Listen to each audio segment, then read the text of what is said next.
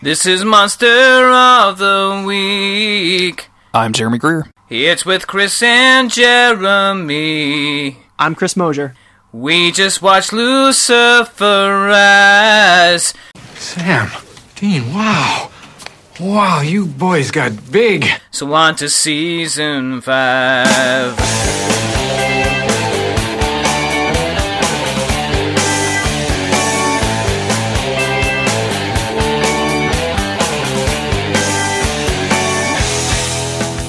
And this is Monster of the Week, the creepy but necessary podcast where Chris and I talk about every single episode of the TV show Supernatural. Welcome back, listeners.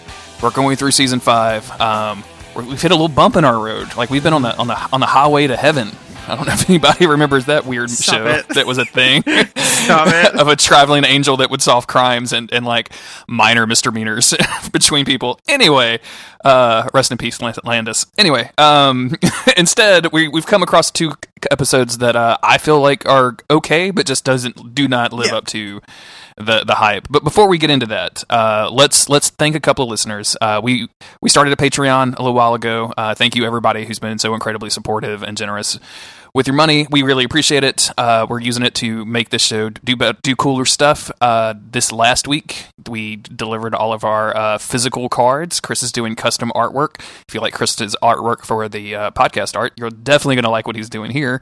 Those got out, and later this week you'll get access to all of our Hunk Chunk content, like our outtakes and special songs and weird stuff that I edit. So it'll be a lot of fun. Part of that is we also talk about. We say thank you to our Patreon people, and today it is Sinplus, aka Dave from the Monster Dear Monster podcast, as well as the Crouching Tiger Hidden podcast, and also somebody named Wittenpit. So, thank you, Wittenpit and Sinplus. We appreciate it. Good name. Yeah, Wittenpit. I love it. Thank you, guys. We really appreciate it. We love you very, very much. We do.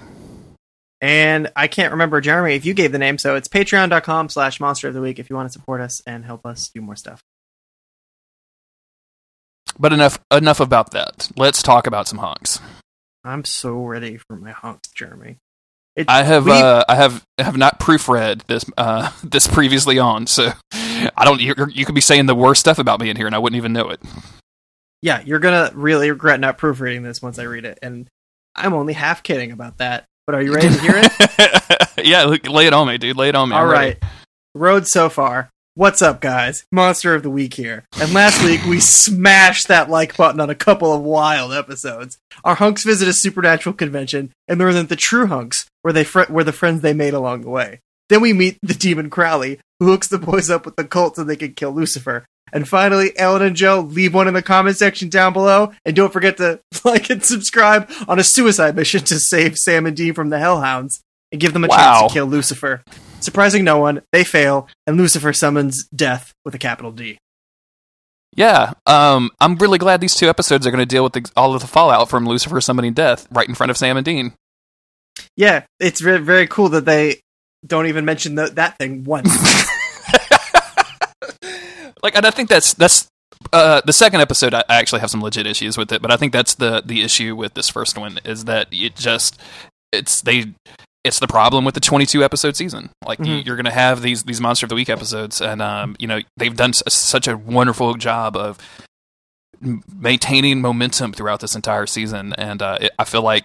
Even though this next episode the first one we're going to cover today is really good, I feel like it's just it's almost like a hard break. Like it's just boop, nope, not gonna be, and it's fun. Like it's really well made. Like I like the episode a lot, and it even makes sense as a hard break given the content of the episode. It's like holy shit, the boys need a second, and I get that. And I used to really really enjoy this episode, so I don't know, and I'm not negative on it. I don't think I'm going to be super negative on it, but I was less positive on it than I expected myself to be. I found myself not as enjoying it as much as I thought I was going to be because I always liked it. So we'll see. We'll see as we get into it. I'm not even really sure why I wasn't super into it, and I think it really is only because it does feel like a slowdown of everything that's happening. Again, it makes sense. Just to get into it, the boys are checked into a like psychiatric facility on a hunt. They're called in to help their dad's old friend Martin. and they end up becoming patients themselves. And obviously there's episode stuff going on, but then they're dealing with their real issues, and it all makes sense. It's like everything that's happened, the boys have broken up and gotten back together, and all this shit has gone down. They've talked about some stuff. They've rallied together. They've fought all these things, but they haven't taken a second to give themselves a break. And when a person doesn't give themselves a break under normal circumstances, let alone the apocalypse, then something inside you can crack. And I get that they're kind of like playing into that here. Like, holy shit, it's been 5 seasons of these boys taking some pretty serious hits. You know, Ellen and Joe just died. It's just the most recent in a long string of horrible things that have happened to Sam and Dean. So it makes sense, but I guess it really does just sort of slow. But if you want to read the episode synopsis, I realize that we skipped over that. Yeah, and before we get into that, I just want to say that my other big issue with this is, as someone who was watching it alongside the releases as they aired, I waited 2 months to find out what this whole death situation would be. Like the last episode aired in November 19th, 2009. This one is coming out on January 21st, 2010. So like all through Christmas, I wasn't worried about my Christmas gifts. I wasn't thinking jolly thoughts. I was thinking Lucifer summoned death, and the Winchester boys are right there. We got to deal with this. We got to figure out what the fuck's going on. And turns out, like, I still don't know. And worse, I'm not going to know next week either. It's not going to be until the next week's episode of Monster of the Week, where we cover The Song Remains the Same, that we get even any kind of angel business. Like, there's no angels in this episode at all. So we haven't seen angels in quite a while besides Castiel. Well, and Lucifer. But yeah, that's a technicality. So yeah, let's get into the first episode. It's called Sam Interrupted. I wonder what that's a reference to. Let's go look at the wiki. Anyway, written by Andrew Dabb and Daniel Laughlin, directed by James Conway, came out, as I mentioned, on January 21st, 2010. Sam and Dean get themselves admitted to a mental hospital in order to investigate if a monster is attacking patients, but their incarceration pushes them to the breaking point. Surprisingly accurate. That's pretty decent. I like that one. Get it. So yeah, we open with this therapist trying to convince somebody that there's no such thing of monsters, and then basically immediately afterwards we see this chick get attacked by monsters. So, and we as the viewer are like, But you know what? What's a little bit sad about this is that in the past, a lot of mental illness was treated as demonic, like possession. Like a lot of cases where they like performed exorcisms on people was just somebody dealing with some sort of mental illness. And in this case, it's like kind of the opposite. Like these people don't necessarily, some of them do, but they don't necessarily have a mental illness. They are under the control of a monster, which is the opposite of reality. So it's a little bit tricky here. Yeah, this is weird, and all of this mental health stuff, I think they do an okay job of not making asses out of themselves as far as from a script writing standpoint. Like they don't really necessarily like make fun of these people. There's a couple of like, oh well, she's just psychotic kind of comments, which from 2009 2010, like that like we've come a long way in the last decade, right? Like of being able to know how to talk about this stuff without sounding like super assholes. Like it was only relatively recently like that I started understanding like, oh yeah, there's lots of different types of schizophrenia, and it's probably not cool to call someone a schizo. Like that's probably not great. So I'll cut them a lot of slack for this episode because they don't seem to actively belittle anybody in it. This whole scene where Sam is explaining. They set this scene up so that Sam and Dean are talking to the therapist that we just saw convince poor Susan, who I don't know why I wrote down Susan's name. She never shows back up, but rest in peace, Susan, I guess. But we same therapist, and Sam, and it's kind of set up so you think that Dean is checking Sam in, and Sam is going through like basically their whole life story of angels and demons and the mom and the whole thing, and the therapist is just getting more like wide-eyed as he listens to it, and Dean, like the punchline here is Dean going, well, no, that's not true at all. Like he didn't start the apocalypse, and the guy looks at him, he's like, excuse me, he's like, I started the apocalypse. This scene is pretty good. I love the way that Dean's trying to check him in, and Sam's like, no, well, okay. I guess I've been like a little depressed, probably because I started the apocalypse. Like up until that moment, they're selling it. They're just like, oh, it's just a couple of brothers, no big deal. And then they slip into this, and then I love that kicker of Dean being like, well, no, I mean, I started the apocalypse. It wasn't him. And then this doctor is like, oh, okay, shit. Yeah. I do like how Sam describes Castiel. He's like, oh yeah, he's an angel. His name is Castiel. He wears a trench coat. Yeah. Also, he says Castiel again. He says it weird. He keeps saying Castiel weird. Castiel. I'm glad I haven't. I need to not pay attention to that because I think if I start hearing it, it'll be the only thing I can hear, and it'll take me out of the episode. Like, I think they happens to me all the time. They say Cass more often than not. Like they say Castiel so infrequently that I guess it doesn't come up much. Maybe it was a prank by Castiel, by Misha Collins, to teach. He's telling Sam, like, you're the only one that can pronounce it right. You're the only person that pronounces it right. That would be really funny. It wasn't until Sneasel pointed out that I say 100% a lot that I started hearing myself say 100% a lot, and now I've just leaned into it to try to say it even more. Man, I still haven't noticed you doing it. Oh, really? Yeah. Nice. So yeah, they get checked into the hospital. For some reason, they have a nurse that does a full cavity search on them. I guess, like, I can understand doing this at a prison. I don't quite understand doing this at a mental facility like this. I guess it's like a suicide hide any prevention drugs thing. Suicide prevention type thing. Yeah. Yeah. But both of them get thoroughly checked out, let's say, and both of them are like, I think Sam comes up to Dean and is like, after all of this happens, and is like, did the nurse? And he's like, oh yeah. And then Sam says, good. Like, like if I had to go through it, you certainly had to go through it. They create some tension going throughout this episode, but I love that there is a little bit of bonding between the brothers here, because they're both like, yeah, we're two fucked up dudes and we're both in this weird situation, but like, this also is outside of their usual wheelhouse, and they're kind of bonding because of that. Yeah, this is good for that kind of thing, and also it's a return to Sam hassling Dean about his emotions. He tries so hard. Yeah, like he right in the scene before they meet like their friend that's already in here.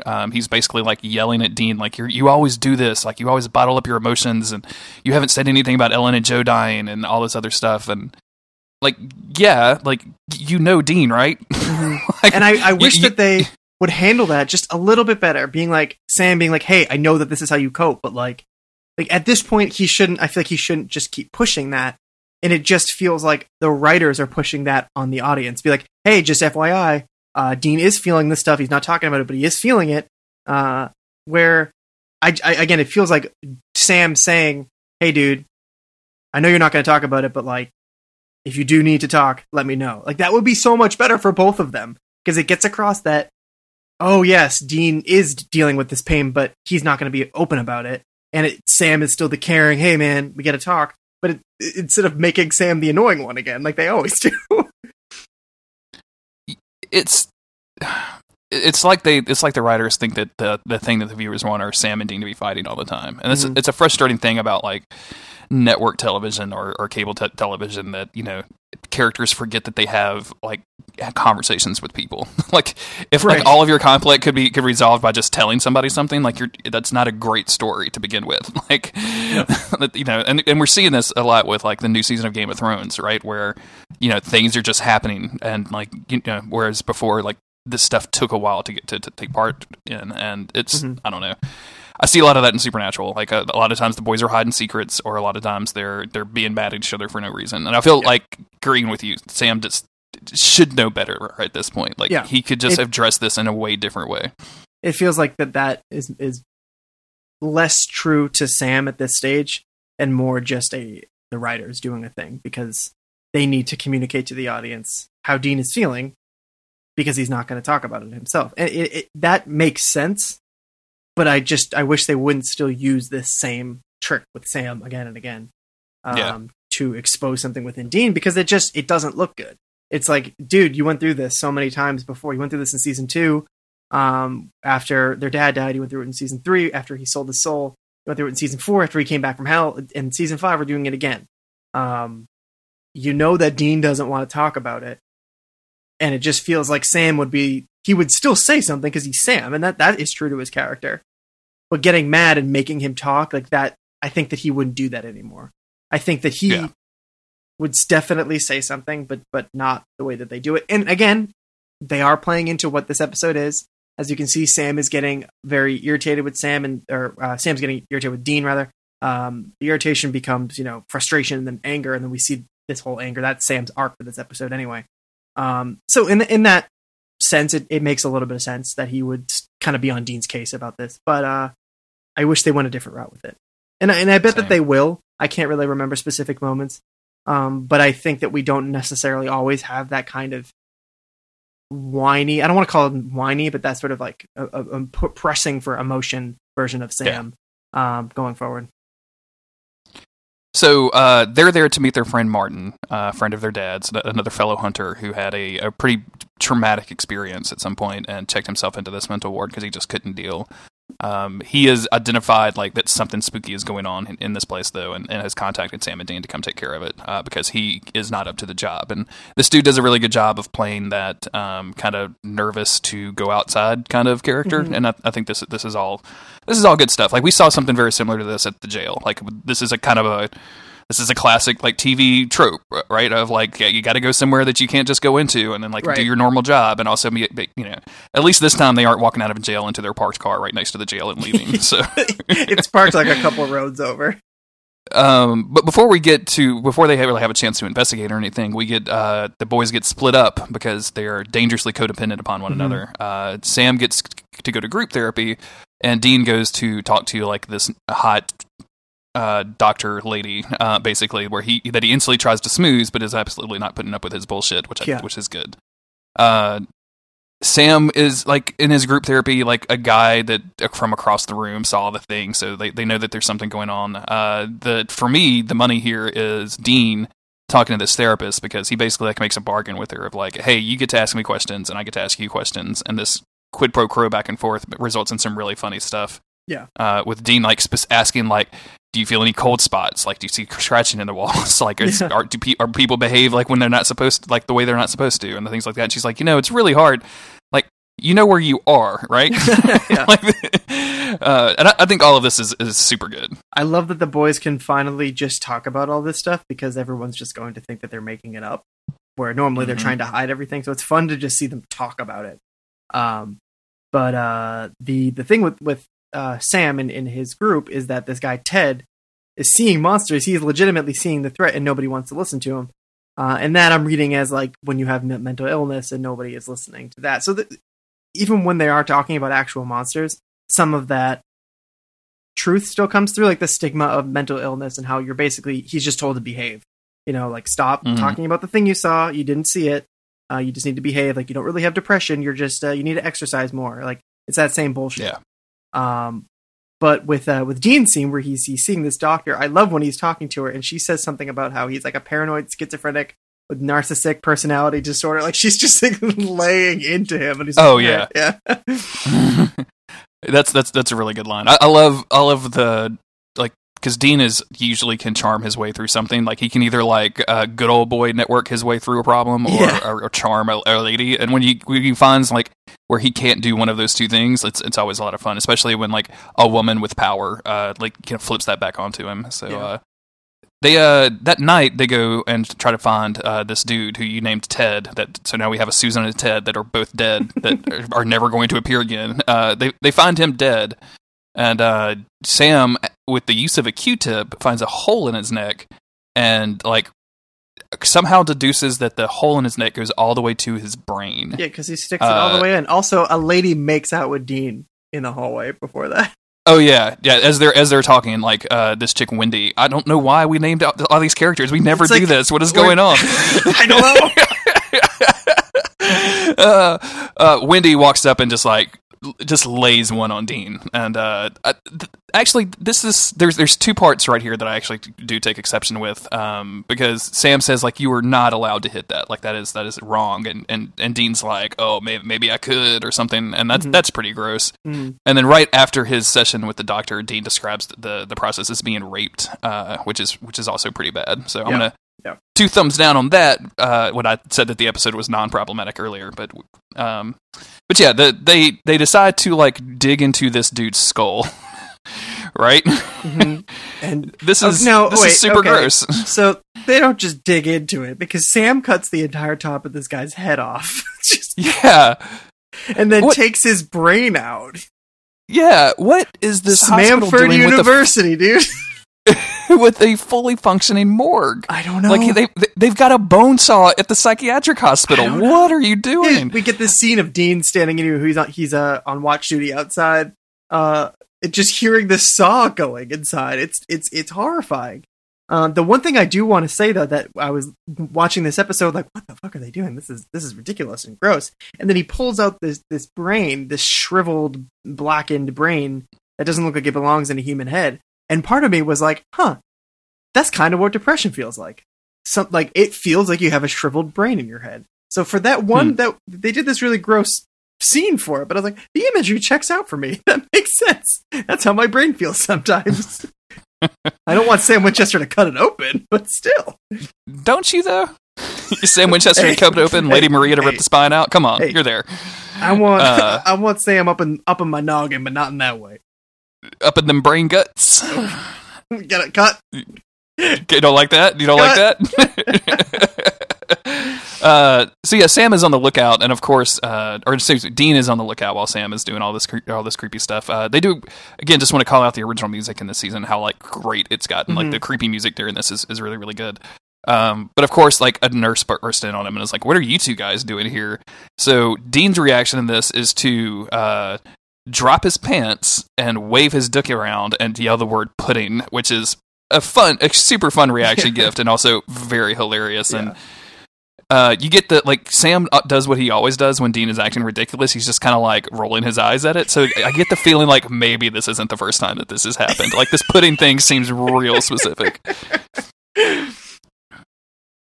I think that just the idea of Dean like using this as a get out of jail free card is pretty good. Just, you mean like he's used it like before that, like bars, or just like here? Yeah, like you get. What are you guys doing out here? Like a cop rolls up to him in a graveyard. And is like, "Puddin', I'm crazy. Bye." And just leaves. Sam's like, "This is my crazy brother.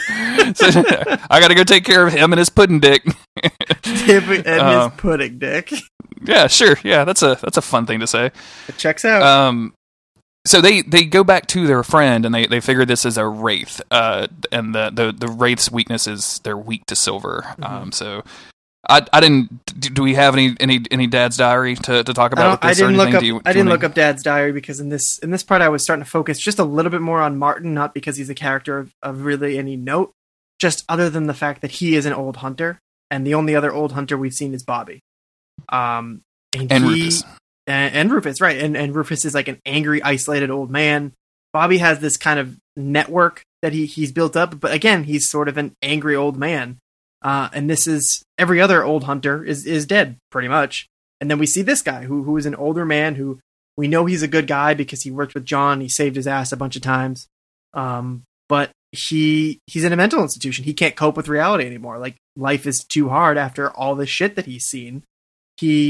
Whatever, they keep referencing this one event that happened. I don't know if they ever say what it was, but it was something so traumatizing to this guy that he can't hunt anymore and he can't be around dead bodies.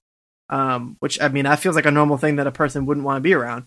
But it's illuminating to just see, like, you know, we have Sam and Dean now, they have all their baggage now, and they're both two men in their 20s.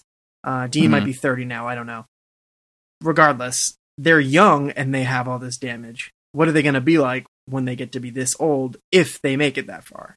And I think they're not really hammering into that too much, but I think that the idea is definitely there, that no matter what the boys do, they're probably never going to have a happy ending.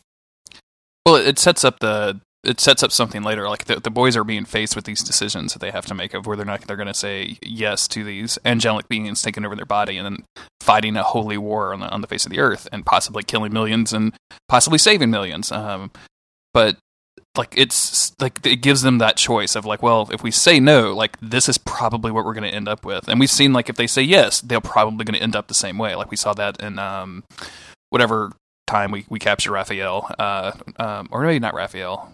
Which teenage It was Raphael. Was it Raphael? Okay. Who had been a vessel, and then he was basically just left as for lack of a better word, idiot, right? He was a vegetable. Like he had been completely destroyed mentally. So that it's going to set this up, and then the next actual scene is the therapist lady questioning Dean Dean has kind of staked himself out in front of the curved mirror because I guess Wraith's true forms are shown in a mirror. But the therapist lady comes up and starts asking him what he's doing, and he just totally tells her. He's like, yeah, I think someone in here is killing patients. It's a Wraith. We're going to have to do this. And she starts asking him these questions. And the most important, to me, like this conversation of why is it your job? Like, he goes, well, we started this, and I have to save these people. And she says, well, how many people do you have to save? And he says, all of them. And she's like, that seems like a lot of weight on your shoulders. Like, nobody should have to save everybody. And it's interesting because, like, yeah, Dean shouldn't have to save everybody to feel good about himself. Like, that's a ridiculous proposition. But also, Dean, you kind of did start the apocalypse. I'm just gonna, like, you and Sam definitely started the apocalypse together. Like, the two of you as a set have started the apocalypse. Like, you guys have almost directly caused a lot of this suffering. So I kind of see Dean's side of this as well, right? And they've pulled away from this specific thing a little bit, how Dean's whole sort of deal was that he needed to take care of Sam, especially season 1 and 2. That was so important to him. It seems like that's a faraway thing now. And I wonder if some of Dean's own shit isn't just I started the apocalypse, but rather I failed in saving my brother. And now the only way to make up for that is to save everybody else. I couldn't do the one job I was supposed to do, so now I have to do like the ultimate job to make up for it. And she asks him, how do you get up in the morning? And he says, that's a good question.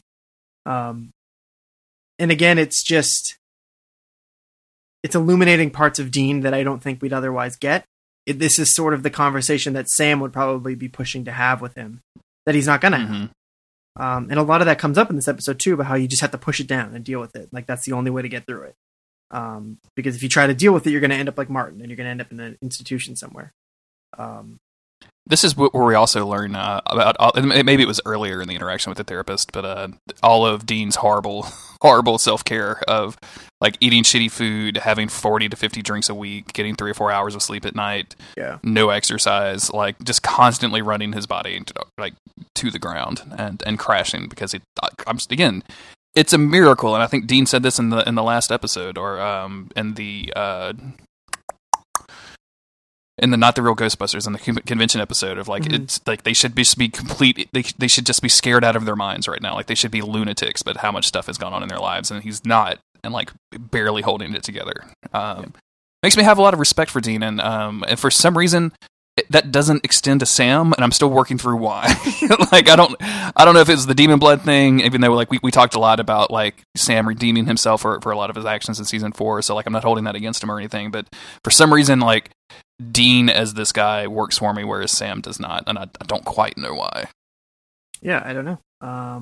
I think because his way of dealing with it is always different. It's always on the surface, where Dean, he's burying it, so you kind of want to root for him more.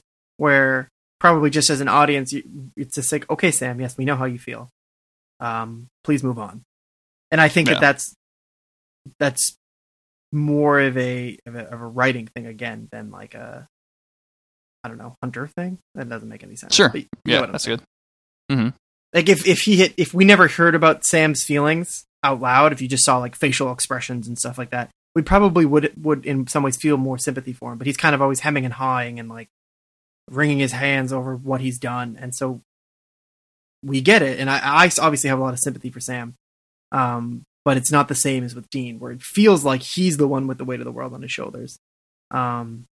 Because he doesn't talk about it.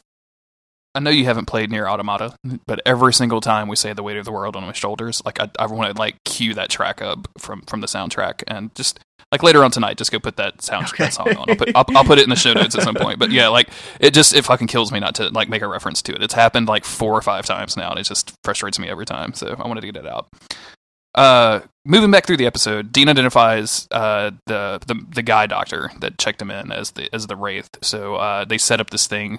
I forget exactly. They get some silver from somewhere and they give it to Sam. And Sam basically like tricks this dude into an ambush and starts attacking him.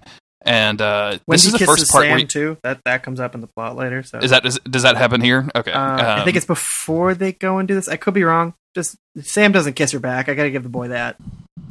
Sure, yeah. And neither did Dean. Like, Dean was No, kinda shocked Dean he just kissed her stood back. He turned his head to kiss her. Sure. Fucking Dean. Nobody's so perfect. Sam kind of, like, this is the first sign that something might be unusual with this, because Sam starts, he tries to kill this doctor. He slashes him on the hand with the silver knife or whatever that they found somewhere. And when the orderlies come out to try to subdue Sam like almost kills these guys. Like, Sam is in full on like aggro mode, like way angrier than he would normally be in a situation like this. Like, we haven't quite gotten into like a fight or flight reaction with Sam yet. Like, it's not that, and so it's not like he's, but these guys are human, and he doesn't feel like he's pulling any punches at all. Like, he's fighting for his life. And I think especially with season 5, Jared Padalecki just being yacked out of his mind. It makes it look way more violent. Like, this humongous man is just punching on normal dudes. 100%. Yeah, he's so big. He's already so big, and then they did this, and so they made him so much bigger. And there's one scene slightly earlier when they're picking a lock where he snaps at Dean. He's like, "Would you give me a second?" or something like that. It's just this little spike of anger, and it's like, "Oh, okay, this is weird." And now he's just letting loose, and it's only at the last second that Martin is able to pull Sam back and stop him from murdering the doctor, who they mistakenly identified as the Wraith. Yes. Martin pulls him back, and then he gets shot up with drugs. So the next time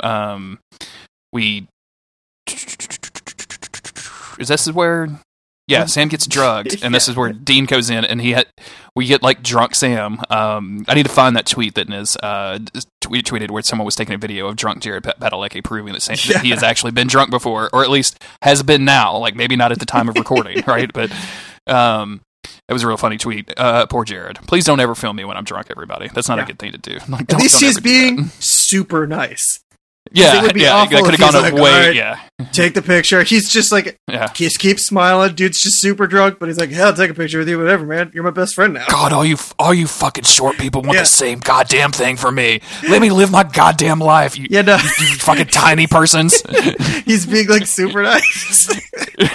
Yeah, he was like, "Oh, you're great." Like, I think at one point, like, he just kind of like chucks him on the dude on the chin or whatever. Anyway, so in the show, Sam is super drugged and is like off his, kind of just like floating basically, and has this conversation with Dean and like tells Dean like, "Yeah, you finally cracked. Like, I don't know why I didn't kill him, but probably because he's not a Wraith, and we're actually crazy, and we belong to be in here." Like, it goes through this whole thing, and then he does reach over and like boop Dean on the nose, which is very cute. I need to find that GIF somewhere soon.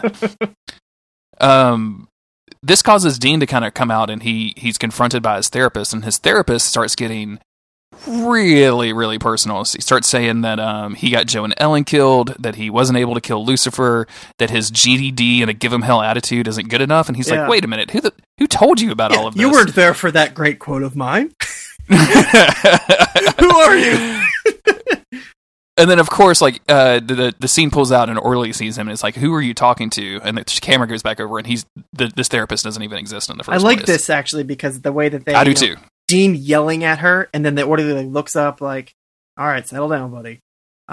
Because, and as the audience, we're just like, "Oh yeah, this guy sees the patient yelling at the doctor, and he's upset." And then orderly keeps looking up, and then he starts to walk over, and then suddenly we see Dean standing by himself. And it's kind of a cool little twist, and you're just like, "Oh shit!" Like, this dude is, every conversation he had. This is Dean's inner monologue. Him saying, "How do you wake up in the morning? You have the world on your shoulders." That's all Dean's thought process. Yep. Mm-hmm. Dean calling himself a paranoid schizophrenic with a narcissist whatever complex. That's Dean. That's Dean saying that about Dean.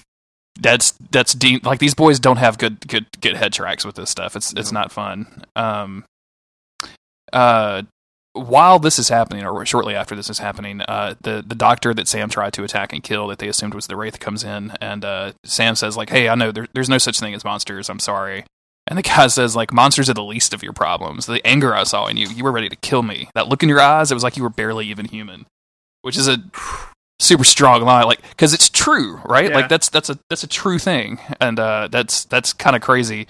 I like that they're kind of. I don't necessarily like it on like I want my boys to be happy, but I like that they're just, and they address it later, but pulling it back down, saying like your problem is not that you have demon blood in you. Your problem is that you are angry and you don't control yourself. Like they bring it down to this human level where it's like, no, you're just like, aside from all that other stuff, you're fucked up, and you need to recognize that. This is all great, and then this goes into like a series of things where like, is Dean actually crazy? Yeah. And that's the fun part of this episode to me. Like that one scene where you realize like she hasn't been talking to that dude is super great. Dean rushes to Martin and starts thinking that crazy is the clue, because he's getting more and more paranoid at this point. Like both of the brothers are having like these weird delusions. They're having trouble separating. Yeah, Sam like got reality. into a fight in the rec room and he's just swinging at nothing. Yeah. All of this stuff is super well done. Like this is, I like this a lot. Like I think I even texted you and was like, I am surprised by the atmosphere and how like kind of creepy this whole thing is. Like it's really good. Dean goes to Martin with this crazy is the clue thing and is like, maybe I got it from my dad. It's like, no, wait, that couldn't be right. That can't be right. And then they think it's Wendy, because Wendy was the chick that has made out with both of them. So she's got to be spreading this disease, like spreading this supernatural virus. Yeah, this disease pumping through my veins, and I can't ever rip it out, or hashtag scrub it clean. But it's not Wendy. It's actually the nurse who got incredibly intimate with them at the very beginning and made sure that they weren't carrying any kind of illicit substances in their bunghole. They find her, and she's got these wrist spikes that are super gross and creepy looking. I don't like them, but she's like licking the blood off of them. Yeah. And yeah, this is super gross and gritty, and I don't because like it's really, really good. The chemicals that go to the brain when somebody is dealing with whatever trauma or illness, whatever, she makes people essentially go crazy because of what it does to the brain. She feeds off of that. The chemicals in the bloodstream, whatever, give her sustenance, which is actually kind of an interesting take on like a monster. Sure. So I'm kind of down with that, but they got to try to beat her down. I'm trying to look at my notes here because she says they've got Sam restrained, right? Like that's got right. because after him fighting, they put him in a solitary basically, and she refers to it as like her room or something. So she has like uninterrupted access to him for this reason, to make him go crazy, and kind of lays out. Yeah, he accuses her again of you did this to me, which is just another time of Sam blaming somebody else for his problems. But she says that rage is all you. Like, I didn't do anything to you. I'm just pulling it out. And that's kind of her thing, is you could go in there with a mild form of depression and suddenly it's this horrible traumatic thing, because that's what she does. She pulls out what's already there and makes it way worse. She says, you build your own hell, but I give you the Legos, which I think is I don't necessarily like pop culture references and monsters, but I like that one. Yeah, that one's pretty good. We get a fight scene here, so she's doing the villain thing, like she's pontificating instead of just killing Sam. I was just going to use that word, Jeremy. Get out of my brain. Like she's just going on and on and on, just droning on and on about this. And so Dean gets the opportunity to show up, and there's a tussle, and she comes at him with her like wrist bone spike thing, and then he breaks it off and stabs her in the heart with it. And I don't know what it is about like whatever prop special effect that they use, but when he breaks this thing off, like I like wanted to look away from the screen. I don't know. There's something like fundamentally bad about this thing that just really gets to me. It looks like a bone. I don't know why. Yeah, man, I don't like it. I'm not into it. But once he stabs her, then like everyone is kind of chilling in it. Like nobody is as crazy as they were. And when I'm using crazy, I'm using that just as shorthand language, just for the listeners out there. But like nobody is as excited as they were.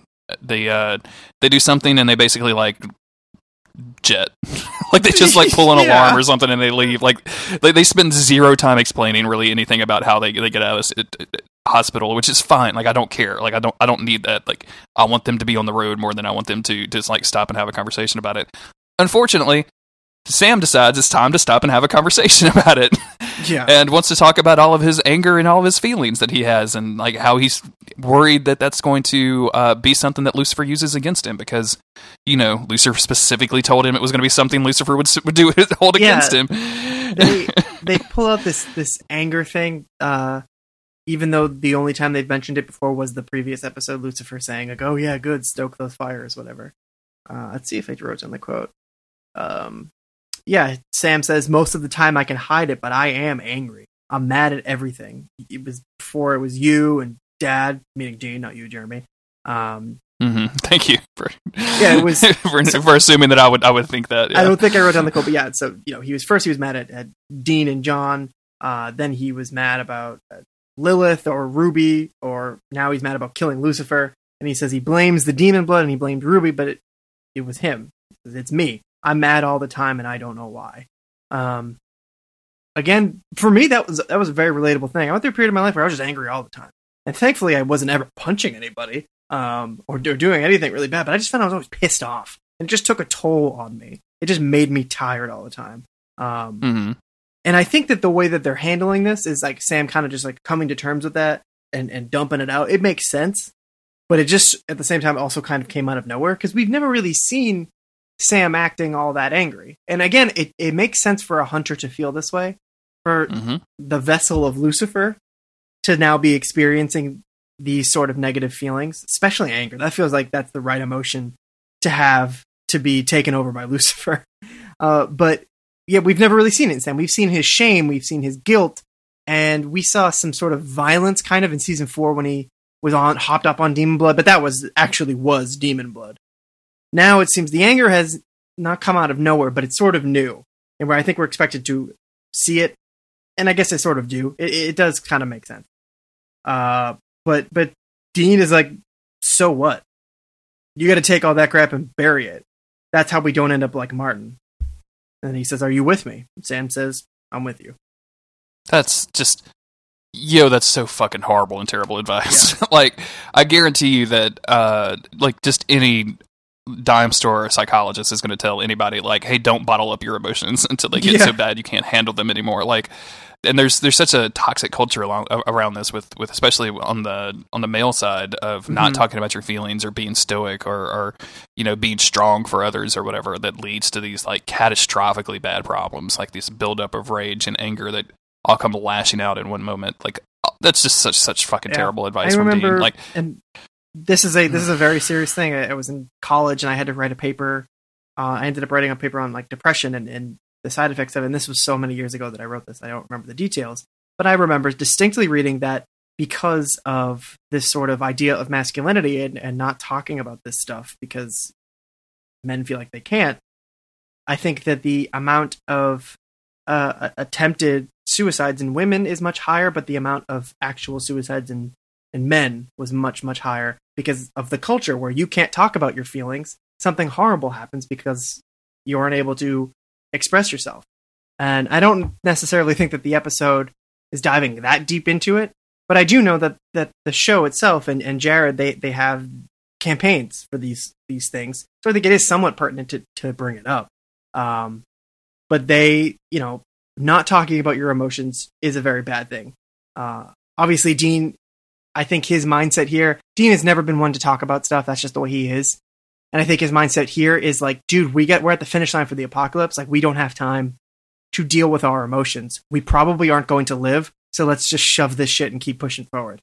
Again, not super healthy. I can totally understand Dean's perspective here and why he would feel that way. Because if there's no tomorrow, then what's the point of whining about today? And I don't even want to call it whining because, again, that's part of the stigma is that people just think that you're whining. And it's not that. And anybody listening, if you ever need to talk to somebody, make sure you talk to somebody.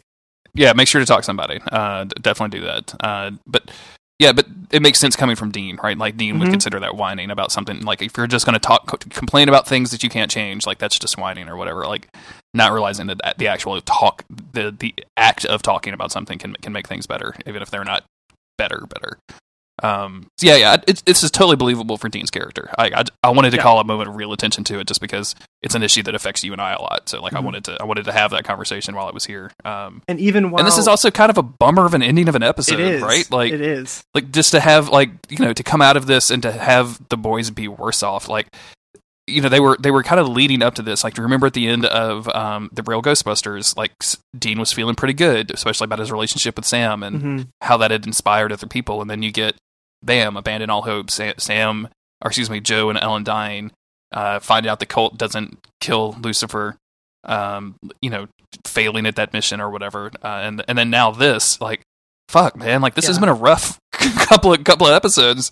It feels like this is kind of bad. They have such fragile ground that they're standing on, where if they were just hunting and there was no apocalypse, and there was no demon blood, and they had just had to go hunt ghosts, I think that the boys would have reconciled and been doing fine.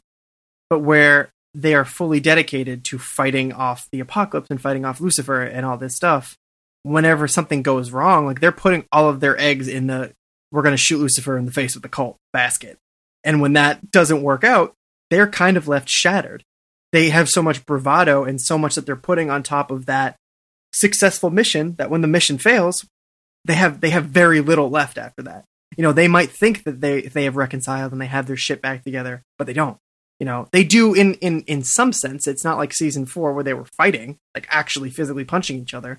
And I think that they have a respect for each other, and I think that they have a love for each other. The drugged up Sam says something about "You're my brother and I love you" earlier in the episode, and I do really believe that the boys were on the same side. The boys really do have a love for each other, but they're hanging. Everything is just hanging by such a loose thread at this point that it kind of feels like a huge bummer. Every step forward is a potential step back. It's like they leap on to the next platform, and the platform behind them crumbles. There's just moving from one thing to the next, trying to save the world. And if anything goes wrong, they're in trouble.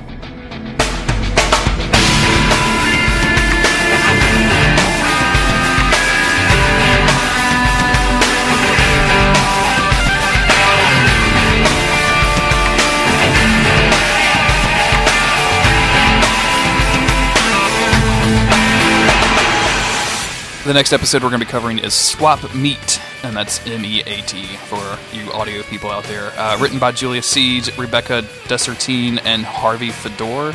Directed by Robert Singer. This aired on January 28th, 2010. A teenage nerd conjures up a spell to swap bodies with Sam. After the switch, the boy investigates a case with an unwitting Dean and enjoys the perks of being good-looking and older. Meanwhile, Sam is stuck in the kid's body and deals with intrusive parents in high school. I get where this episode is going. Like there's some physical comedy in the fact that Giant Sam is now Tiny High School Gary, who is the name of this young teenage nerd, and Sam acting as though like a 13-year-old boy like got up jumped to a 24-year-old giant of a man who is extremely good looking, and like all of the stuff that entails. Like the very first scene that we see is as a preview of that, where Sam sits down and like just shoves his ID out at the bartender and orders a banana daiquiri, right? Like a very 13-year-old boy kind of thing to order as your first alcohol or what have you. But like, there's something lacking in the execution of this. I think this is weird magic for teenagers to have to be able to do this. It goes on for way too long. Like this seems like it should be like a 10-minute episode at most. Right. The only thing I really like Jared when he's pretending to be Gary, but I don't like the other half of that coin very much. I think that there's some fun Dean stuff when he's reacting to this kid as if he's supposed to be reacting to Sam. And I don't want to discredit this young man. He doesn't do a bad job, but I kind of wish that they made Jared play both parts just because that would be funnier.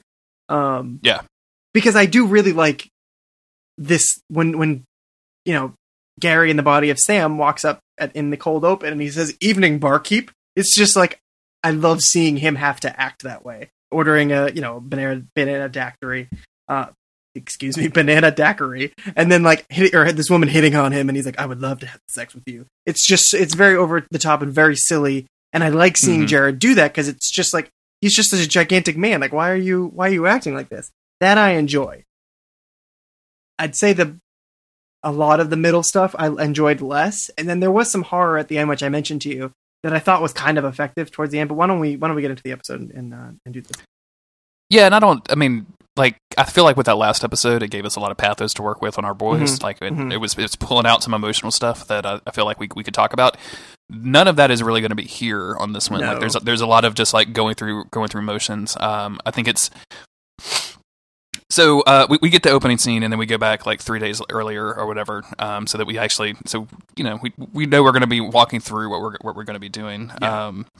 The setup for this is that the boys were called by an old babysitter, somebody that John used to drop his kids off to and then go disappear. And she never knew exactly what John did or where he was going, but eventually young Sam like spills the beans, because if there's anything we know about Sam Winchester, it's that keep telling people his family business is kind of on his agenda. Like if he knows you more than 10 minutes, like if he was an Uber driver, everybody would know he was a hunter, right? Like he wouldn't be able to stop himself. He'd have that conversation with every single person. He'll tell anybody as long as he's not in love with them, because he didn't tell Jessica for a year and a half. Oh, sure, yeah.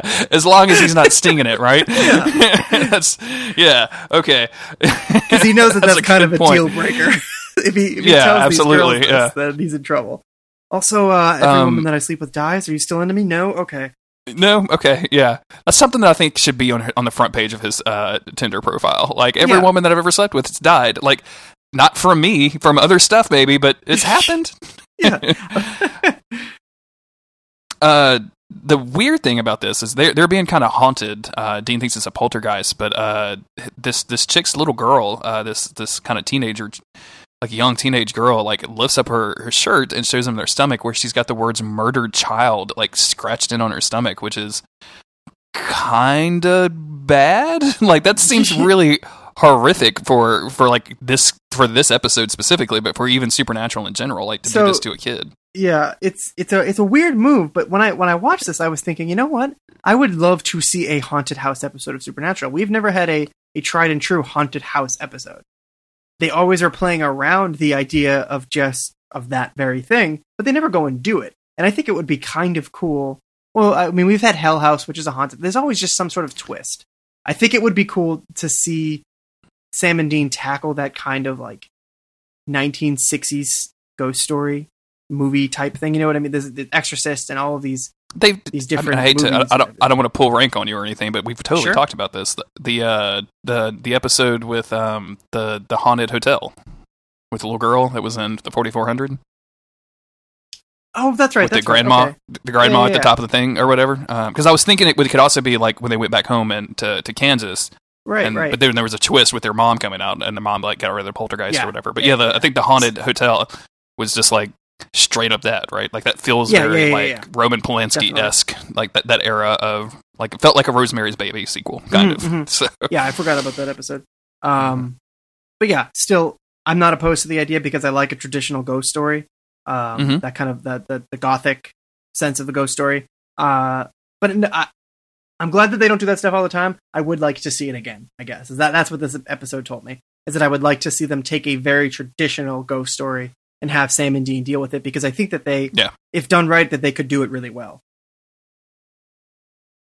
So we get a little bit of like, I'm not even going to dare to call it character development, but like Dean obviously looking at Sam eating like, shake salads or whatever. And Sam walks outside in a parking lot by himself and then just gets shot in the neck with a dart and then falls over. Yeah, I think that they separate to go investigate. Sure.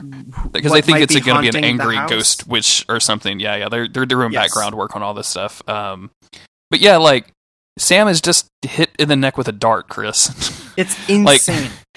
That is the most preposterous thing on the show, and the show has an active like demon summoning ritual in it. Like I'm not gonna. Yeah. The fact that like some teenagers got a hold of a poison dart or like a sleep dart out of a fucking James Bond movie, like that is just beyond the pale to me. And then just nails Sam in the neck like it's no thing. Yeah, like he has done this a zillion times. Like there's just no way. Like there's no way. Honestly, something fucking really weird that sniper stood dart. out to me here, or not weird, but something that just stood out to me, is just how normal the conversation Sam and Dean are having. Because every conversation we see them having is always dramatic. But this is just one where he's like, all right, see you in a few. Like, it's just so Yeah, normal. And then see he you gets later, man. darted. But So this is where the switcheroo happens. The boy waved his switcheroo wand, and the wand of switcheroo, I mean. And then, we get extended scenes of Sam having to act like a 13-year-old boy, specifically to cops who find him walking in the woods, or to when he gets brought home to the boy's parents and doesn't recognize them, and doesn't have any idea who he is before he finally clocks that, oh, I'm actually a little kid. Yeah, I just love that they make huge Jared Padalecki dress like a teenage boy. Sure, yeah, like this is real good, and it's somewhat funny. I don't find this as funny as the previous episodes. Yeah. Like it's like a half chuckle on the chuckle meter. You know what I'm saying? Like we're not in full, we're not off the charts chuckle wise on this. So I don't want to sound like I'm being too negative on this. Okay. Like it's you don't have to find it funny. It's fine. Oh, I know. I just like it's weird because I've been so positive on all of these comedy episodes. Like I feel like they've done such a good job, and then to have this standard TV trope of a body swap episode. Yeah, and it's because it's not Sam and Dean together, and those two actors do comedy together very well. That's exactly it. Like having them to not like, because there's a little bit of that because this kid in Sam's body continues to hang out with Dean for some reason, which I don't understand at all. Why would this kid hang out with the one person in town who could tell that he's not this dude, right? Well, because he's supposed to kill him. Or capture him for the demons. Capture him for the demons, yeah. I forgot I started phasing out of the overall plot of this. Sorry.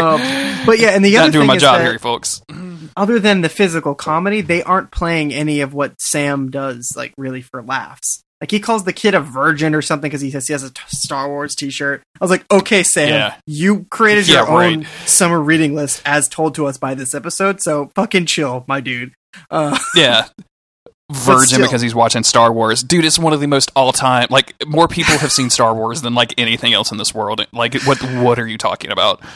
But other than little stuff like that, they're not really doing much for comedy other than it being Sam in this kid's body. He's still acting like Sam. He's still very serious. They have him shit his pants at one point. But everything, they play it very straight. And if you don't inherently just find it funny, then they're not doing anything to make you laugh. So I can totally see why it just is, Yeah, and we get extended scenes of this. So Sam being awkward in high school with his weird high school friends, and eventually breaking into this dude Gary's locker to find his he finds out that book Gary of evil. Yeah, had this book after spilled he the has beans. the fucking Necromonicon in his high school locker. What Supernatural? What are you talking about right now?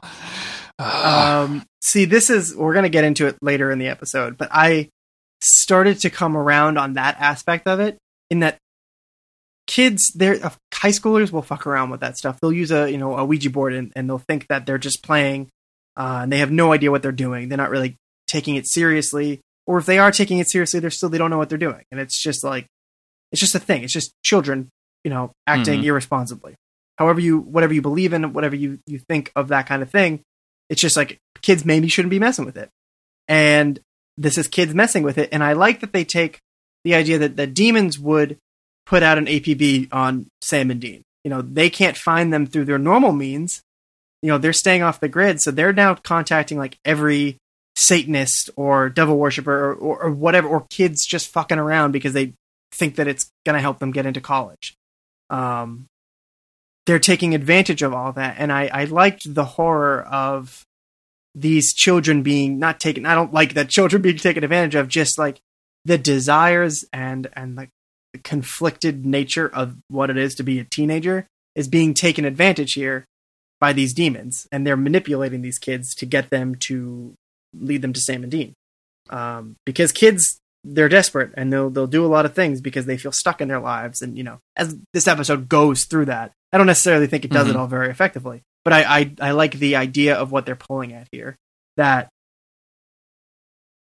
this kind of innocuous thing that we've seen in movies a million times over is just being taken advantage of by these demons. Who better to have do your dirty work for you than kids who will believe anything that you tell them, because they have a lust for money or success or actual just lust. They're susceptible to these things more than I mean, we've seen plenty of adults in Supernatural susceptible to these things, but probably more so with kids because they don't know any better. That's true. And you're right. The demon angle on this usually it makes this episode work a lot more than I was giving it credit for.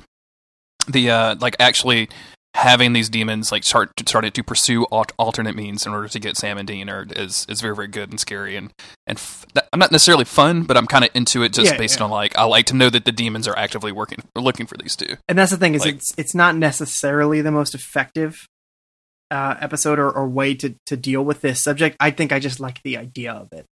And I like a little bit of the traces of horror that they brush up against when they summon the episode, or they summon the demon at the end of the episode, and it possesses the body of the one sweet girl who was really only doing it because she just likes Gary or whatever. She just wants to hang out with him and do what he thinks is cool because that's what people do when they're in high school. They do shit that they don't really like because they like somebody. I do want to get into this a little bit because so this dude Gary has been working with two of his other friends in order to do this, and they're obviously, as we've talked about, basically being hired by demons to go kill Dean Winchester and possibly kidnap Sam. And as Dean and Gary in Sam's body are dealing with this witch ghost or whatever, Sam gets tranked again. The young Sam trapped in Gary's body gets tranked again. So that's do they have fucking quiet working for them, Chris? Where are all these sleep darts coming from? This is some Metal Gear Solid shit. But this is particularly powerful. They trap Sam and then kind of explain what's going on. They explain this plot, and then this dude, this little asshole, summons a demon, and this demon, of course, possesses his girlfriend and then instantly kills him for his trouble. What a little asshole you are to summon a demon into your girlfriend. You know what? I don't say this often on Supernatural, but you deserve to die. I feel like you're a little dickhead. I feel like if they were gonna kill a teenager, they were like, well, we got to make him really deserve it.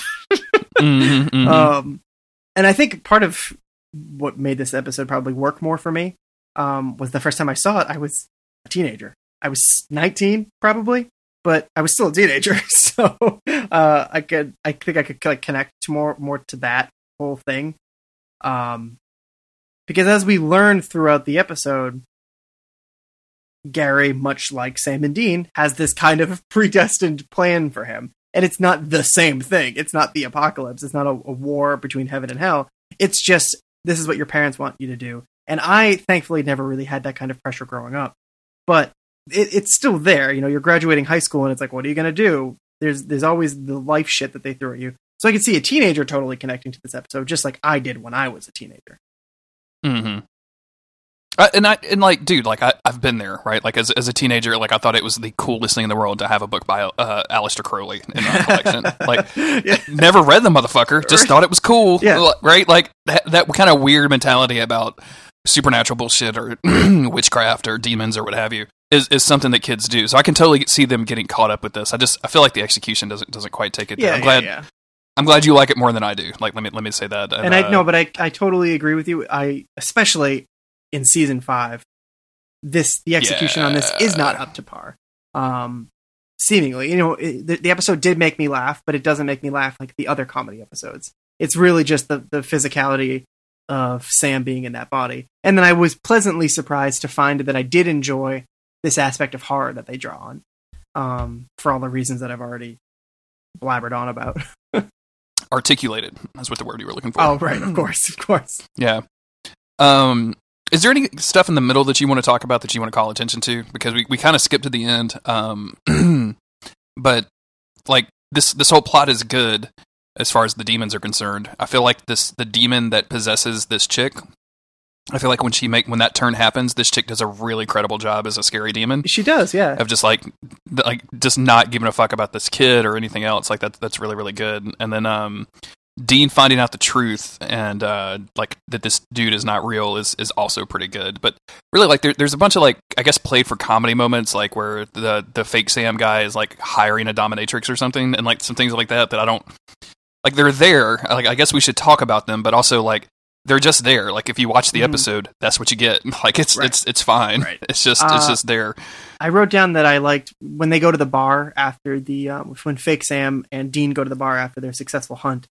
And Dean is like, wait, are we actually drinking together? Because this guy is not acting like Sam. And he's like, what, I can't be in a good mood? And Dean's like, that's not really your style. Like, no, you can't be in a good mood, Sam. You can't. You really can't. But I really liked this moment because Dean is obviously a little bit put off because he knows his brother, but he doesn't have any reason to truly suspect that this isn't Sam just yet. But I like that they kind of have a moment of bonding, and I wrote down that I wish that Sam and Dean could really do that. I wish that we could see Sam and Dean really just toss back a couple drinks and celebrate, but they literally have never done that. Like we've seen them like standing at the edge of the Impala sipping a beer, but we've never seen like a real celebration because again, that's not Sam's style. But I watched this scene and saw how Dean was reacting to it and just wished like that we could get one of these between Sam and Dean, something genuine that isn't so complicated, but then that wouldn't be supernatural.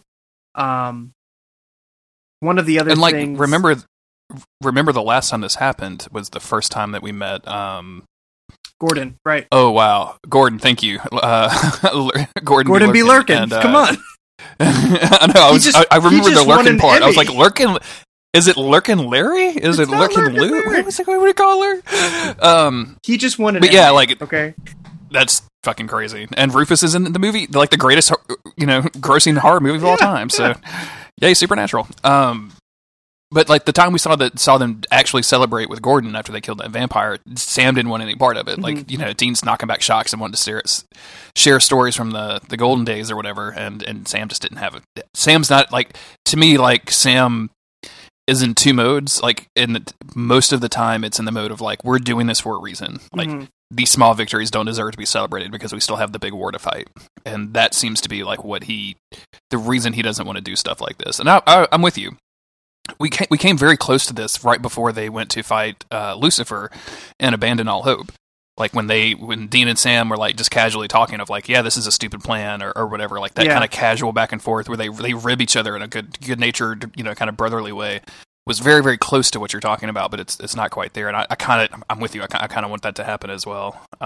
Isn't it weird that we're so invested in these fictional characters that we just want them to have a drink together? Oh man, yeah. I'm gonna start writing fan fiction, and it's just gonna be the most boring shit in the world. Like Sam and Dean discover they both love playing Diablo 3 together. Sam's a wizard. Dean is a witch doctor. They just have for some reason good day at the mall. Like, yeah, Sam and Dean have a great day shopping. They pick out some pants for one another and go see a funny movie. They're like okay. It would just be the most boring things in the world. They go to separate stores and they pick out flannels for each other, and then they make the other try them on, and that's the whole episode.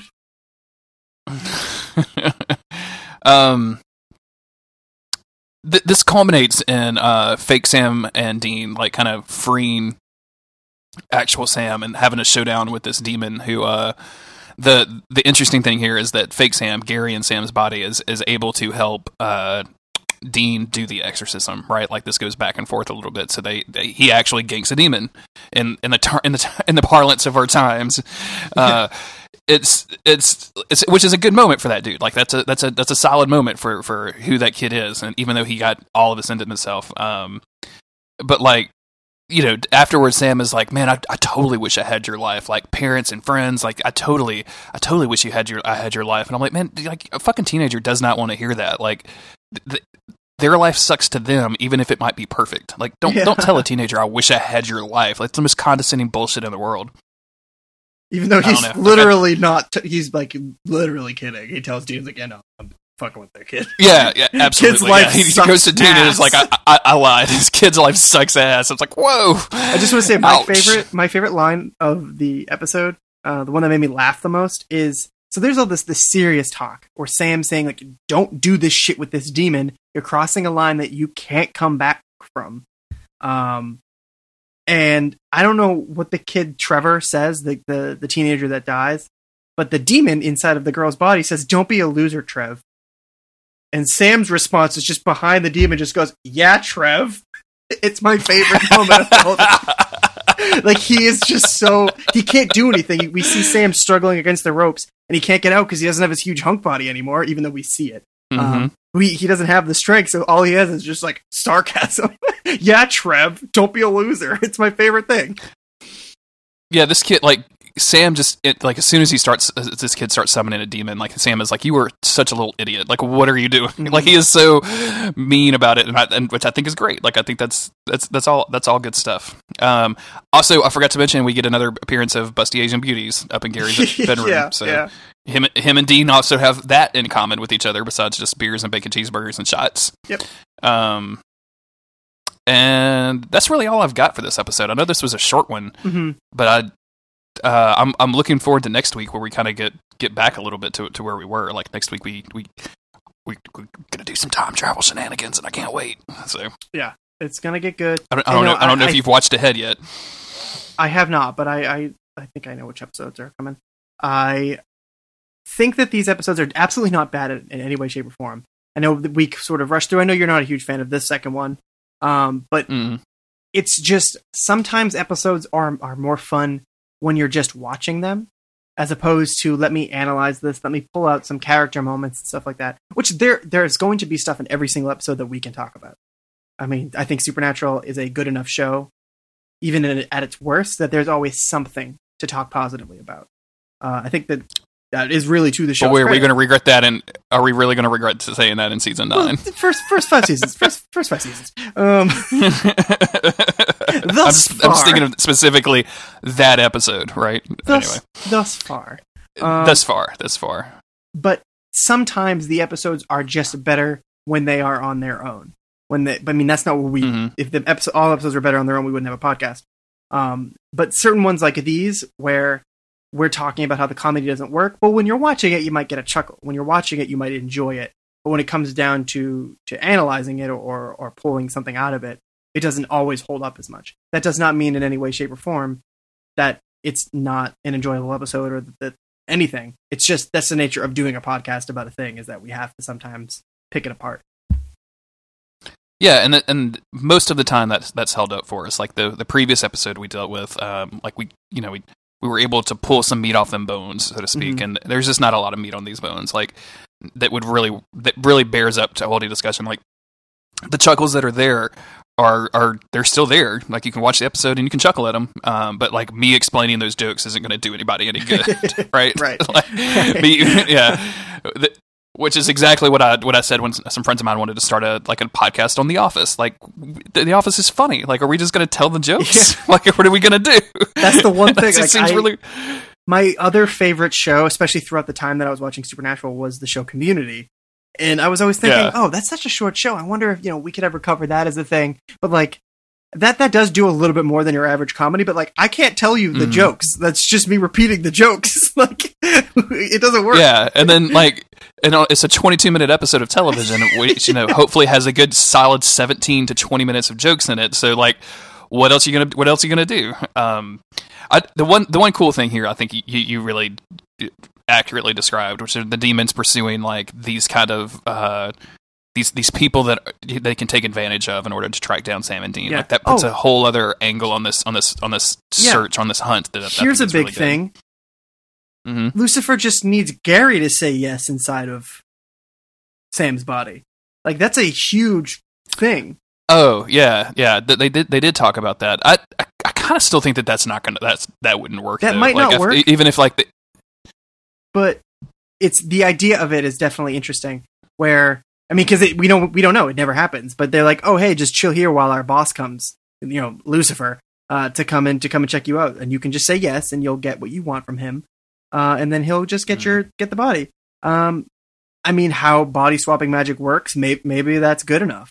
It does feel like it's in some way tied to who Sam is, like his soul, rather than just his physical. Yeah, the way that the show deals with souls in later seasons and stuff, I think would retcon this. Like to me, it's hey, we've got Sam's body, and then like Sam is obviously going to come find his body, right? Right. We're gonna put the two of these together at some point. Like, but this is a thing that Sam is going to want to have. So. Like I wouldn't be surprised if the demons told him that, and when Gary delivered himself, basically just said, yeah, we're just going to destroy you and your young body to get Sam. So yeah, I think the idea of it works because they don't do it. Lucifer never shows up. They never have to go down that path. I think it's just the threat that could happen works just fine. And nobody ever tries body magic again, to my knowledge. So at least not in the season. So like, I think that crisis averted. This is the reason that we haven't, as far as I'm aware, gotten a Sam and Dean body swap moment. Although I think that if we haven't already, I actually, as much as it would be a gimmick, I believe that Jared and Jensen could play each other really well because they've spent so much time together. Like there's something from one of the gag reels of Jared, Jensen, and Misha all like dressed as each other's characters, and it's funny. It's just like a still photo, but it's still funny. I think that they could definitely pull out something like that. If it would be silly or not, I don't know, but they've kind of covered their ground with body swapping here. Thank God, because I'm not a huge fan of the body swap episode. Yeah, like I saw a trailer for that Jumanji movie coming out, and I was like, "Are you really like seriously? Like really? Like, are you fucking serious right now?"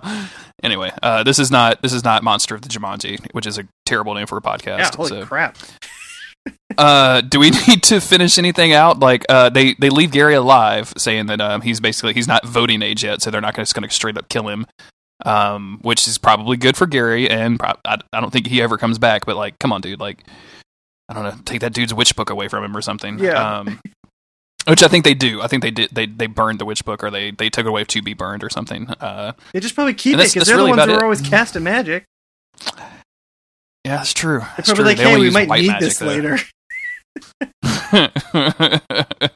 Go put it in the castle with $1,000 on the top of a hill or whatever that is their dad's storage shed that nobody ever mentions until they remember it in the plot. So that's going to do us for Monster of the Week this week. We appreciate all of you listening. Thank you especially to our Patreon members for helping us out, keeping the show going, and letting us do cool stuff. Thank you to Richard, aka @Revitar on Twitter. I haven't called him out in the last few. I put him in the show notes, but I always forget to call him out. Richard is the man who is singing our intro song. So if you like that, go give him a follow and go listen to his insanely hilarious podcast at wearedefinitelyWizards.com.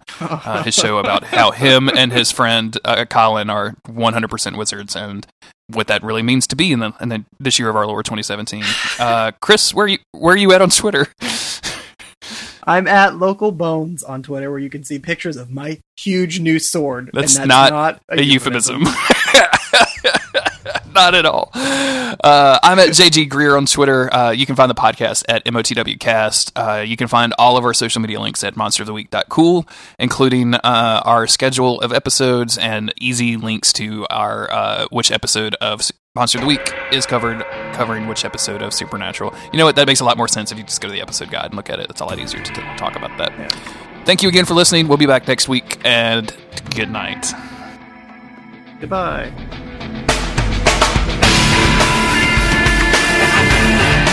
We really need to come up with a sign off on this show at some point, like a hunk you later. It's gonna hunks up. No. Hunks up. don't hunk it up, y'all. Stay hunky. I got nothing else. That's it. Maybe we should edit that CeeLo song so it just says "hunk you" instead of "forget you," or "fuck you," which is what it used to be when it first came out before it got popular. Oh yeah.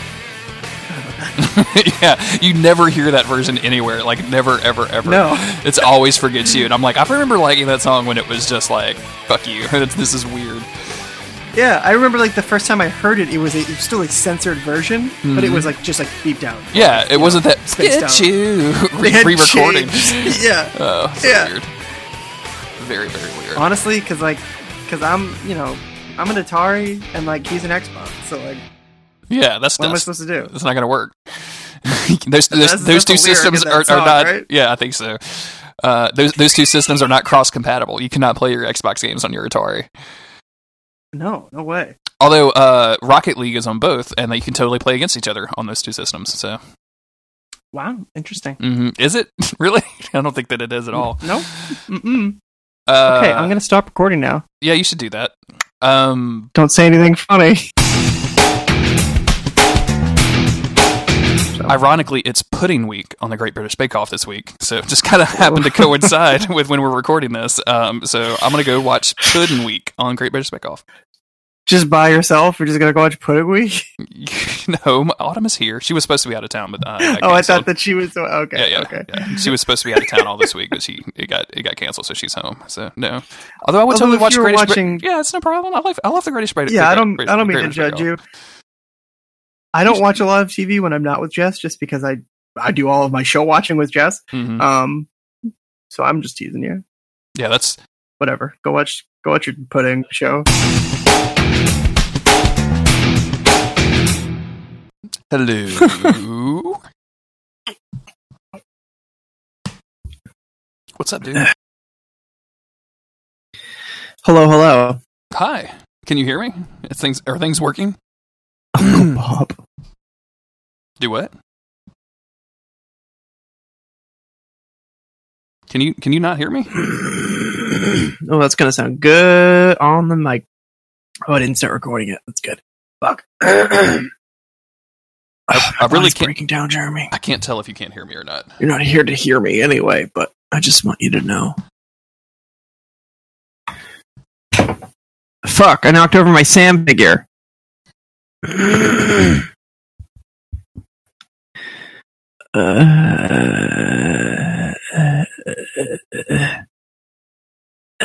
can hear it. Please stop making those noises in my ears. I can hear you. No, I can't hear you. You can or you can't? Let me mute and unmute you. Sorry, you had to keep hearing me clear my throat. I wouldn't have been doing that. I wouldn't have been doing that so aggressively if I knew you could hear me. I'm very sorry. Can you hear me? I need to cough or something. Oh my God. Fuck is going on?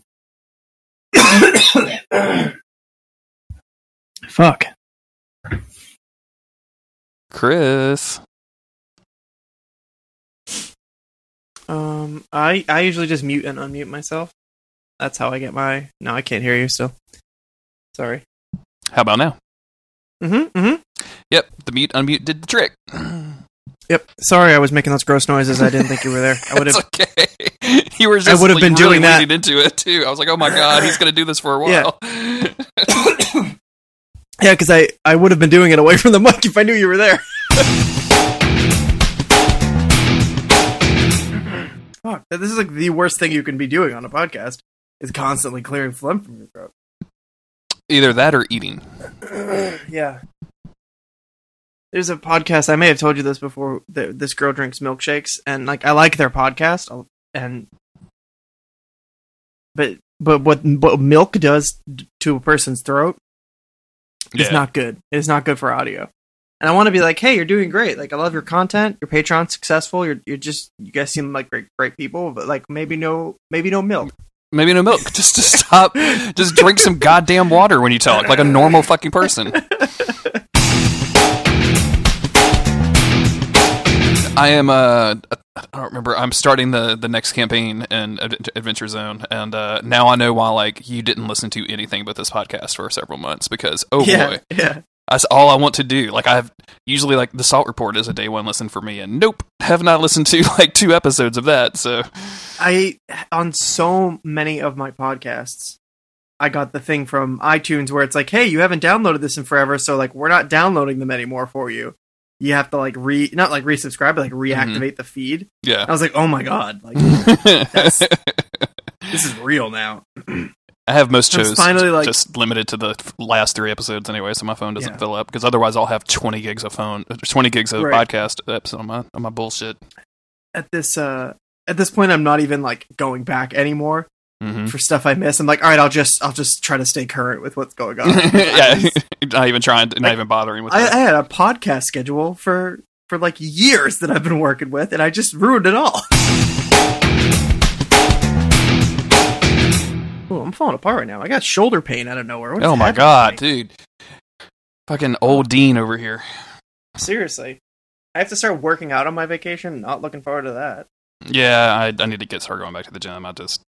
I've been, just... Exercising sucks. Exercising is the worst. I don't even like to do it while I listen to podcasts. I can't really... That doesn't work for me. About the only thing I can do is, listen to, instrumental hip hop, and like I can read on the elliptical. I figured out now that I can do that fairly successfully. Like I could do a lot more elliptically than I could before. But man, like actually like getting up the like gumption to go lift some weights or something is such a pain in the ass. And I feel like it's so, and I know it's not, like, but my head tells me, like, there's so many other better things that you could be doing with your time right now. Like, I've got to get away from that mindset of, like, this is not good for me or something, because the entire time I'm like, I could be playing Diablo right now. I could be editing a podcast now. I could be figuring out how to use that video editor I downloaded right now so I can make previews. Like, I could do all of this stuff.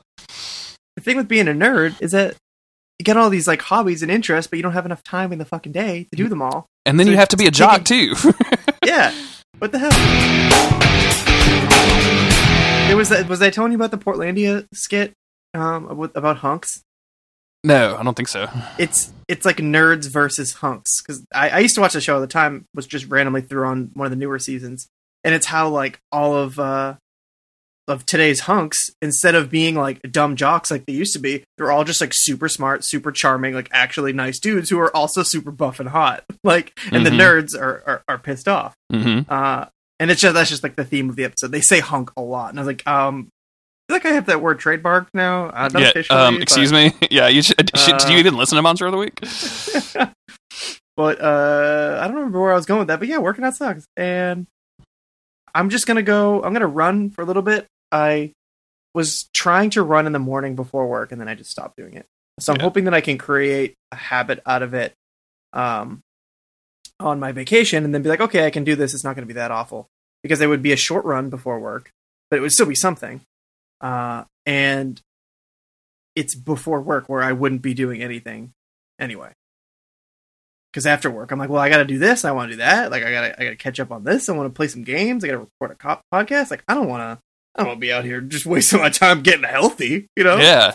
I don't want to be out here protecting my body from death. Before work, pretty much the only extra thing I do is like look at Twitter, and then I don't get out of bed. Yeah. I was like, well, instead of looking at Twitter in the morning, I'll just like wake up at that same time and then run, which sucks, but like it is doable. And I don't feel like I'm losing anything, because I literally like wake up like 20 minutes earlier than I need to and just look at my phone for a while, and then I get out of bed.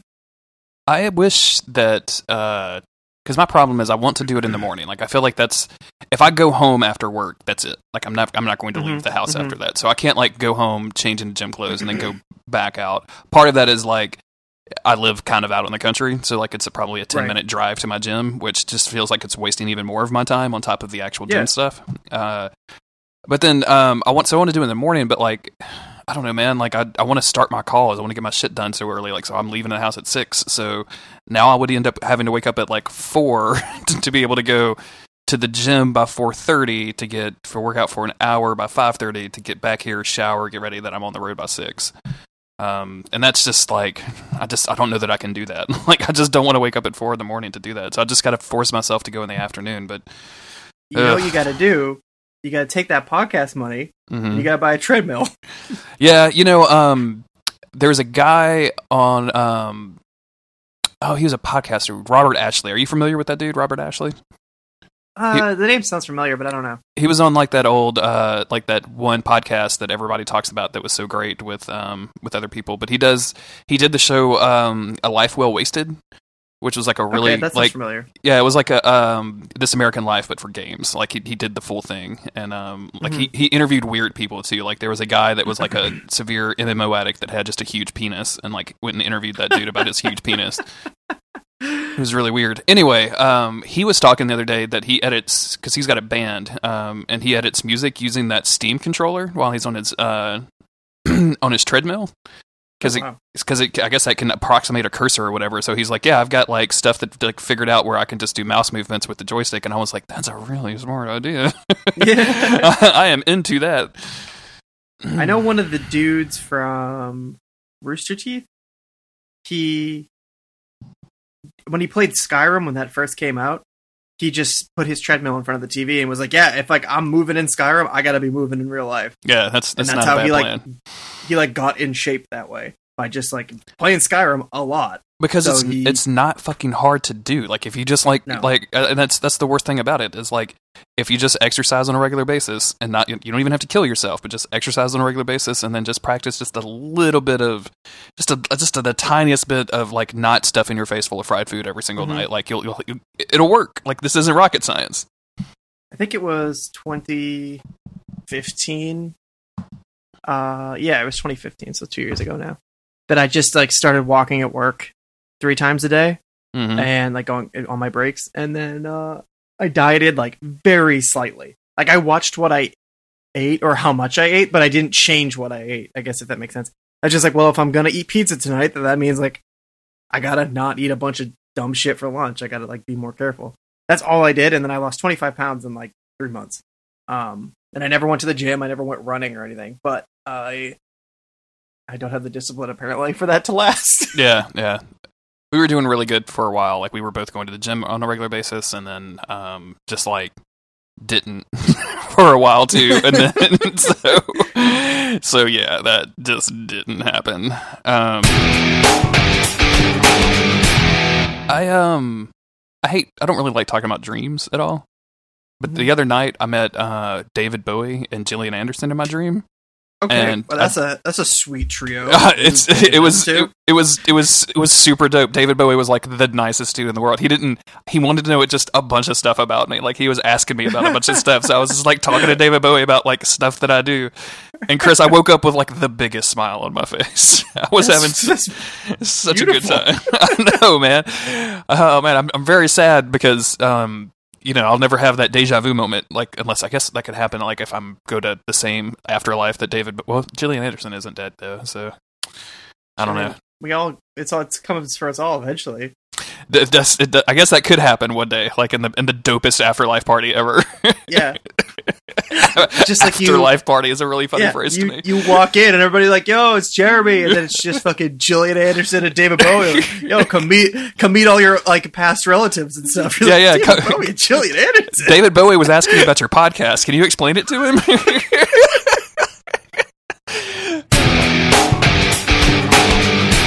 When Brian Wade was in town, I met them at a bar. Unsurprisingly, him and Autumn went to a bar, and I was coming home from work, so I was running later than they were, and it was in the middle of the day or whatever, and like there was nobody in there, but Brian, Autumn, a bartender friend that's a regular. And then like one of the waiter guys that we know, and like there was only like 4 or 5 people in there, and then the manager who we also know. And I guess at some point they had like pre-planned that when I walked in, they would do the whole "Hey," like I was Norm from Cheers. And and can I say that's the most amazing feeling in the goddamn world. Like no lie, it felt like I walked in and I was like, holy shit! Like they started clapping for some reason, like they were doing a bit, and I was into it. Like I was like, you need to do this every single time I walk in. I don't think I've ever had that reaction in my whole life. I don't think anyone's ever been excited to see me. That's not true. Oh man. So definitely like I guess what I'm saying is hire some friends to pay them to do that to you.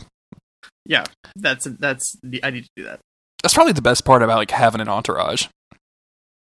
Just people like just to hype you up, or just to get like when you walk into a place, they're like, "Hey, it's the rich guy we all mooch off of." Hey, like,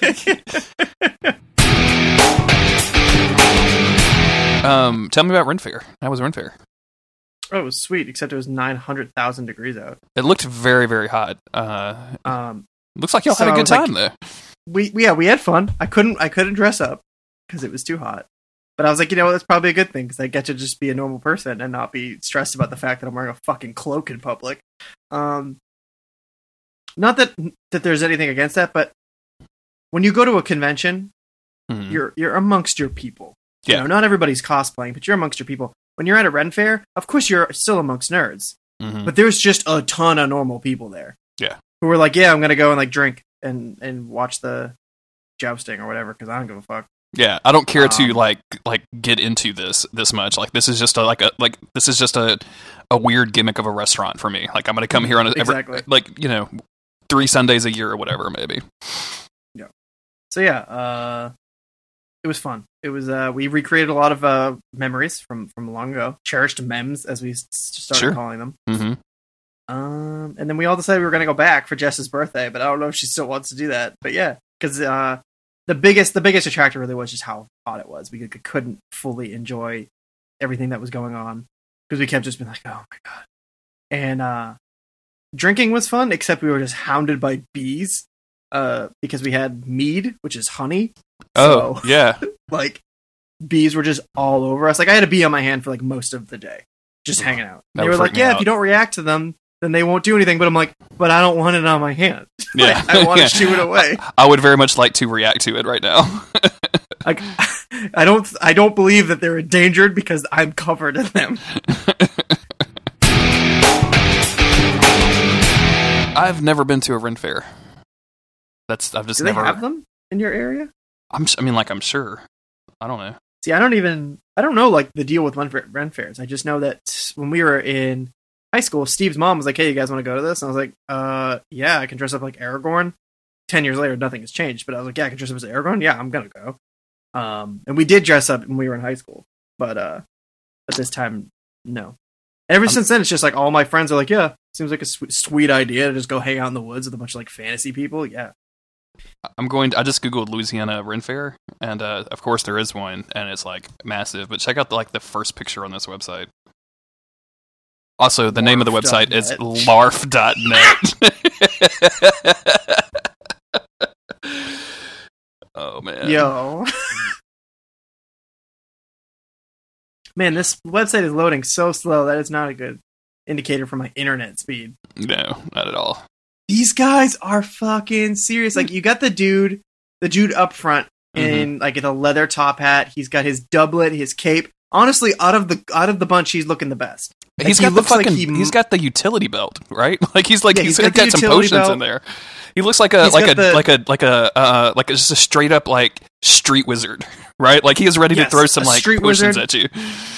He's got the kind of like the gaunt features of somebody who has been drinking hard their whole life. So I totally buy it. And then there's a dude way to the left who, is just like a regular man, but he's got a beard. He's got a graying beard, and okay. And then there's just a bunch of like boys, like young boys, especially the one whose eyes are covered off to the left. You can't see his face. He has the softest features I've ever seen on a human being. He's a soft boy. Like he's looking. Yeah. Wait. Are you talking about? I'm sorry. Are you talking about the kid on the left with the hat like pulled in front of his eyes? Or are you talking about the really young kid on the right with the cup of mead on his belt? That cup is full of grape juice. But I mean the kid who with the hat over his eyes. Yeah, he doesn't know where he's going. No. But you have failed to miss. Excuse me, you have failed to mention my favorite part of this picture, which is the ghost princess. I was just going to say the fucking ghost queen in the background. Ghost queen, I like that better. Yeah, there's definitely like an undead queen situation happening there. What's the lore on larf.net? I do not know. Oh my god, and the symbol of the Ren Fair is a knight on a horse fighting an alligator because it's Louisiana. Oh, of course, yeah. That's the first thing that you need, and it's for a knight to defend you from an alligator. Yeah, totally. The one at King Richard's Fair, it is just King Richard as a drunk man, and he's like, "What up?" And he has like dragon wings for some reason, and it's pretty sweet. So, I don't know what these next shows are, but they sound great. We can do gaming maps. What is that? I don't know. Oh my god, Northrend, that's World of Warcraft. They're still gaming maps. Actual like handheld. Oh wow, that's awesome. Those look like they were pretty cool. This actually, where is this? I saw it was in Tangi Parish, but where? The hours are open is 9:45 a.m. to dusk, rain or shine. Okay, cool. cool. And dusk changes with the seasons. So. Where is this? I kind of want to go to this map of fair, map 2 fair. Yeah. So this is Hammond. This is like maybe an hour and a half, 2 hours away from me. So I would say that sounds like a lot, but that's basically how much I drove to get to this. So Yeah, like that would be no problem to do on a weekend, probably, because I could crash over at my dad's house and just like, go do something about Rouge or something. That's dope. I never even thought about looking for that. That might be a fun thing to do one day. It was really fun to go and just drink, and I couldn't quite drink as much as everybody else because it's quite a long drive back, and I don't want to be too sauced up. I'm a responsible boy. Mm-hmm. But I know Jess had a lot of fun, and she got pretty saucy. So he just turned 40, and I was like, "What's that like, dude? Like turning 40?" Yeah. He's like, "I said because I'm turning 37 this year, and I'm feeling like mad bad about it. Like I'm not into that at all." And he's like, "Oh, Jeremy," he goes, "Just hold on to these next 3 years. Just hold on to them." And I was like, "Jesus Christ, dude." I know I got to hang on to my next 3 in my 20s, even though after a certain point, I feel like I won't care because I don't take care of myself, so who cares? 30 wasn't, like, I thought 30 was going to be a big deal. 30 wasn't a big deal, and nothing since has been a big deal. But for some reason, 37's got under my skin a little bit. I don't know why. So because you're older than Dean now. I guess because I'm older than Dean now. I'm 37 I don't even years think old. I don't think that's true. I think I'm the same age. Do we know Dean's birthday? That's a thing that I've never looked up on a Wikipedia before. Yeah, I guess I don't actually know when it is. January 24th, 1979. So he's about a year and a half older than me. Okay, should we get into it? We can. I've got the list. Have you done the road so far while we were talking? I'm assuming that's what you were working on. Yeah. Of course. Yeah, totally. 100%. Yeah, one and done, my friend. No, wait, I don't have your notes. They're in the folder. Go to the folder. Oh, wow. Here, I'll just link them, you giant lazy baby. I have to go to the folder. Looking at the stats, 28 people have listened to the episode early. We have that many patrons? No. Well, we have 30. Not all of them on the early release feed. Oh, it's because it was live for a second, so people downloaded it. Oh, I bet that's exactly what it was. Shit. Let me go look at the stats. I bet that's exactly what it was. Oh, yeah. iOS, 22 downloads. Oh, that's fucking great. That's just hilarious. I don't even think my podcatcher downloaded it. Let me go look. I don't think I had it. No, mine didn't.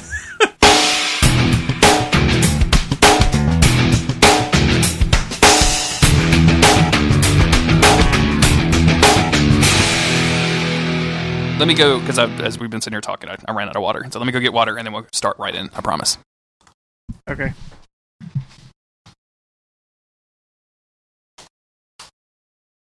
I was saying on Twitter earlier today that I was just watching some random YouTube videos while I was folding laundry. But I put YouTube up on my PS4 and it just plays sometimes because it'll end and it'll go to the next video. And so suddenly there's a video of J.K. Rowling and Daniel Radcliffe talking about Harry Potter. Just some interview with the two of them interviewing each other. I guess I haven't thought about Harry Potter in any real way in like 6 or 7 years. I don't know when the last book came out, or when the last movie came out. But suddenly, I'm back on my Harry Potter trip. Okay. So you weren't gone long enough. I didn't get to finish my story, and now it's just a half story. Oh, well, that's gonna suck later. Well, maybe if I get water later, you can finish it. And I'll just edit it together. Maybe I don't fucking wanna. Wow. Welcome to fucking Monster of the Week. We're different now.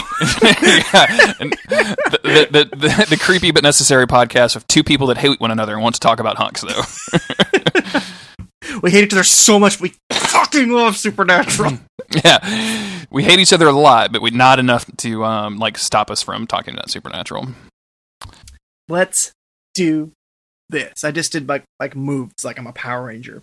So let's do this. Okay.